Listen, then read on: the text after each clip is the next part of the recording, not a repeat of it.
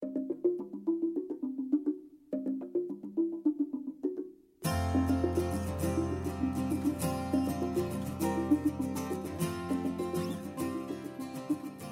everybody. I'm Allie Schultz, one of the co-founders of Reboot. Welcome to the new conversation on our podcast channel. This one is for the operators, where we talk about practical, tactical challenges that come from scaling an organization and growing in your leadership. In these conversations, I sit down with Jerry and get him to wax practical on common topics we see leaders face. In this episode, we sit down just before the Thanksgiving holiday to talk a bit about the Great Resignation. Let's talk about the Great Resignation and what we're seeing happen for our clients and what opportunities there might be here. Well, let's establish a baseline of what it is we're talking about. The phrase the Great Resignation is really popular right now in the media because what they're really identifying is the number of people who are no longer seeking employment or figuring things out. And as far too many people have discussed, and I'm not qualified to comment upon the economy here, there's been all this debate about what's behind the changing numbers. We're sitting here the day before Thanksgiving recording this, and this morning the latest unemployment numbers are, I believe, the lowest that they've been since 1979, just around, I think, 130,000 unemployed. This is contrasted with nearly 20 million unemployed at the start of the pandemic. So we've had this massive swing going on. Is it because of the economic policies or what? I'm not sure, but let's talk about what we're seeing. Yes. And in talking about what we're seeing, I like to think of this as more of the Great Reexamination more than the Great Resignation. And to me, the Great Reexamination encompasses, as a phrase, encompasses more than just the people who up and quit, but the vast majority of us who said what life was like before the pandemic hit, I don't want that to continue. Mm-hmm. And I put myself in the same bucket, right? All of the things that we saw going on before, I don't want to continue. And that includes, I don't want to travel the way I once traveled, right? You know very well what my life was before the pandemic hit. And you know very well that my health is significantly better because I've not been spending the majority of my life on United Airlines seat 11C. That's a tongue-in-cheek reference to something much bigger going on, which is people are saying, how I lived my life is no longer how I want to live my life. Mm-hmm. And that includes where I want to live, for whom I want to work, how I want to pay my bills, what do I want to prioritize. This is having profound effect on our clients, on their ability to manage teams and their ability to recruit people. I also think one of those other questions is, how do I want to work? And I think the remote or hybrid work environment is also bringing that up for a lot of folks as well, in terms of, mm-hmm. Do I want to be in an office? Do I not want to be in an office? Let me give you a perfect example, again, ripped from today's headlines, right? The New York Times this morning reports, much to their aghast, the New York Times is often aghast at the world, much to their aghast, that the traditional workers who have dominated what we refer to as Wall Street, which is really the finance industry based in New York, don't want to go back to the office.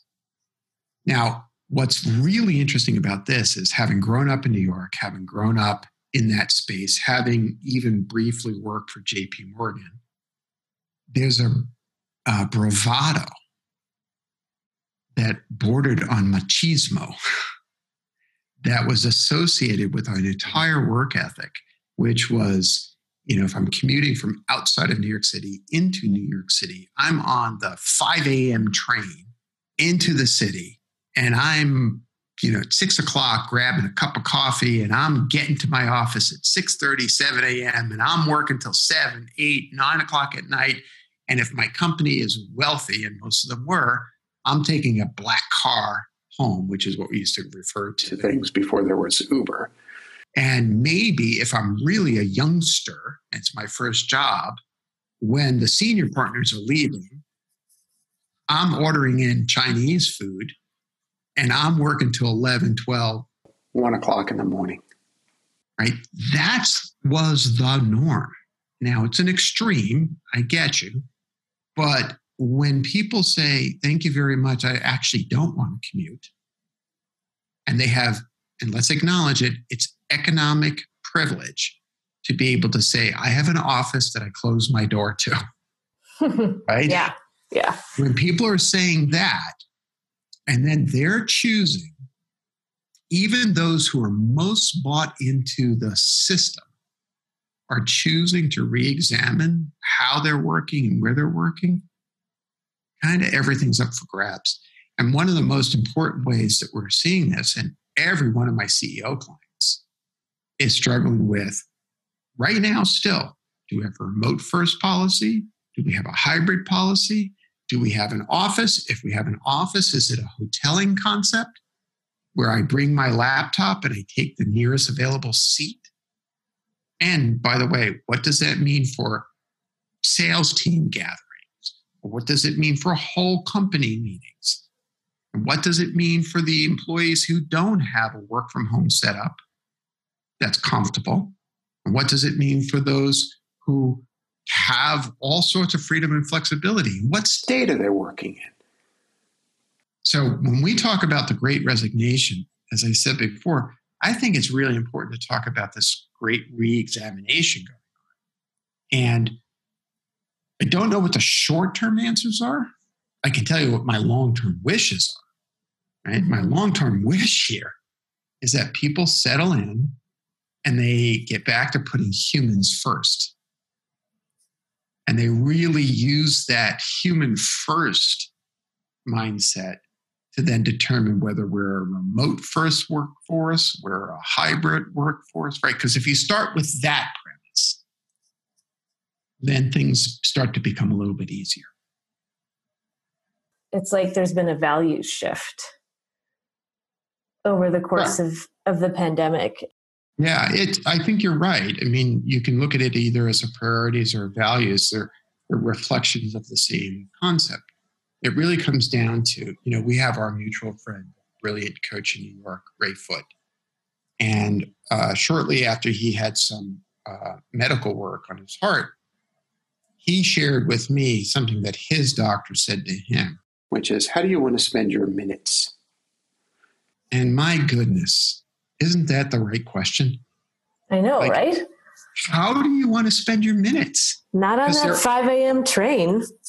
and I mean, it's been a long time since we talked about this, but you remember that I used to live on Long Island and commute into Manhattan. And for 20 years, I was on those kinds of trains. Now, I wouldn't take the 5 a.m. train. I would instead drive it because the traffic was so awful that it would take 2 hours to drive 16 miles. I mean, it was just insane. And to beat the traffic, I would leave at 4:30 in the morning. Like, what the hell was I doing? And, as I talk about this, it reminds me of that story I tell in my book about flying back and forth to the West Coast and coming back into the house and collapsing in front of my daughter. And then going to my therapist, and she's like, in effect, saying to me, like, what the fuck are you doing? And in a sense, I think there are a lot of people, millions of people who sort of, in effect, had that kind of a moment where they walked into the house and spun around and collapsed on the floor and said, what am I doing? And if they have the capacity to change the economic demands on their life, the economic requirements of their life, many, many people are questioning that. Now, as an armchair philosopher and someone who's super, super excited about self-reflection and inner reflection, I'm excited about that. I think that that's great work. And as a CEO, it also freaks me out, right? Because we got work to do. We have things we have to do.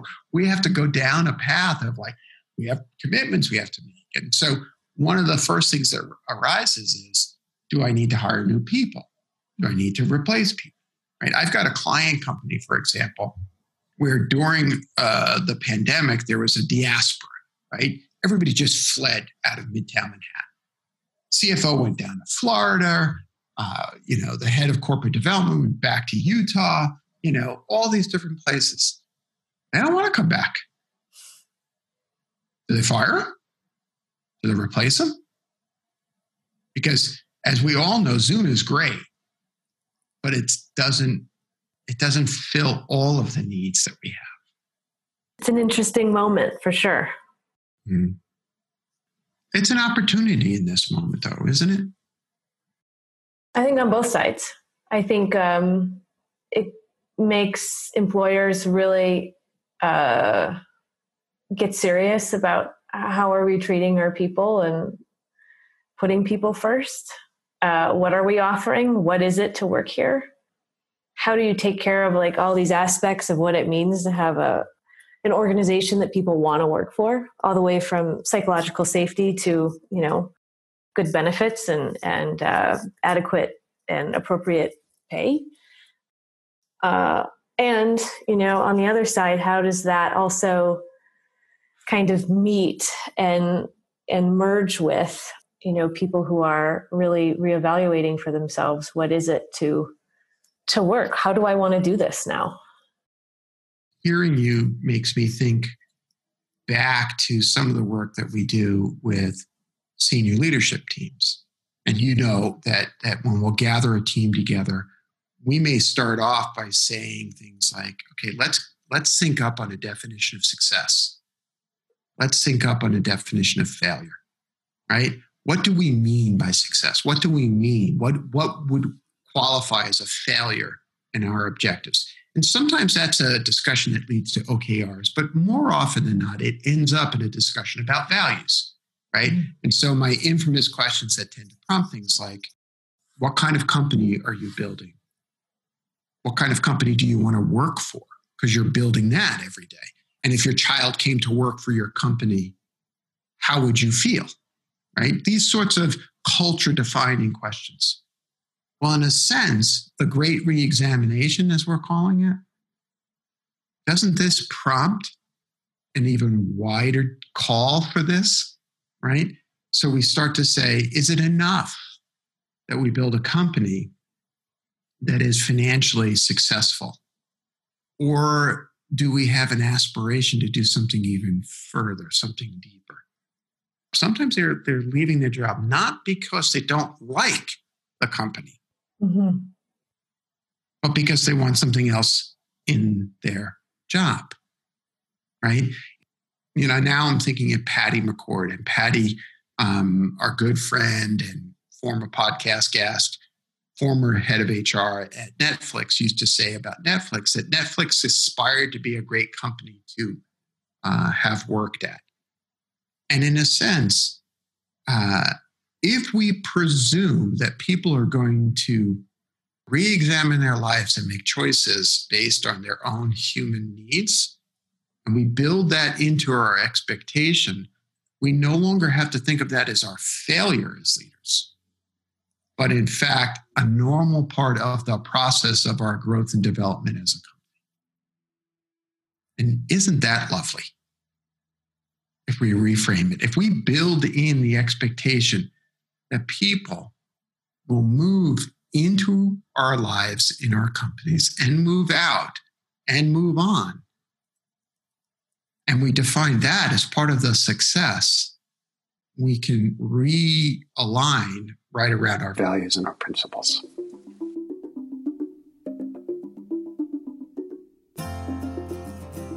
If you enjoyed this episode and want to hear more, head to reboot.io/podcast to explore past and present seasons of our podcast conversations.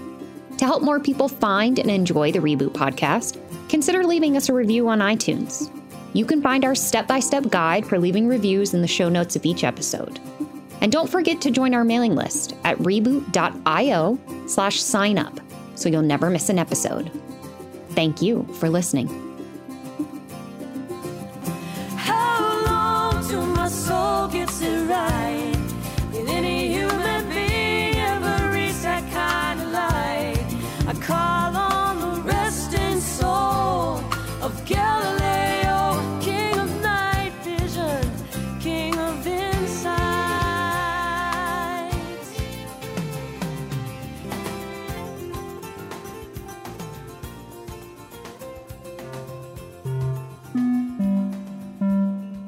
What does it mean to build organizations of belonging? How can you build an organization safe enough for the whole human to show up at work? In Reboot's newest email course, we discover the hidden power and privilege that can pervade an organization and consider what is needed beyond the HR trends and into matters of the heart to create and sustain real places of belonging for all employees. Compiled and created by the Reboot team of coaches and facilitators, this course is a conversation around the question, how can you contribute to creating an inclusive culture of belonging? The course will unfold via a series of 6 emails full of content, 1 email per day over 6 days. And we hope by the end of the course, you have a sense on how you can relate to belonging to yourself, how you create belonging in your communities, work, home, and life. To learn more and to sign up for free, head to reboot.io/inclusivity.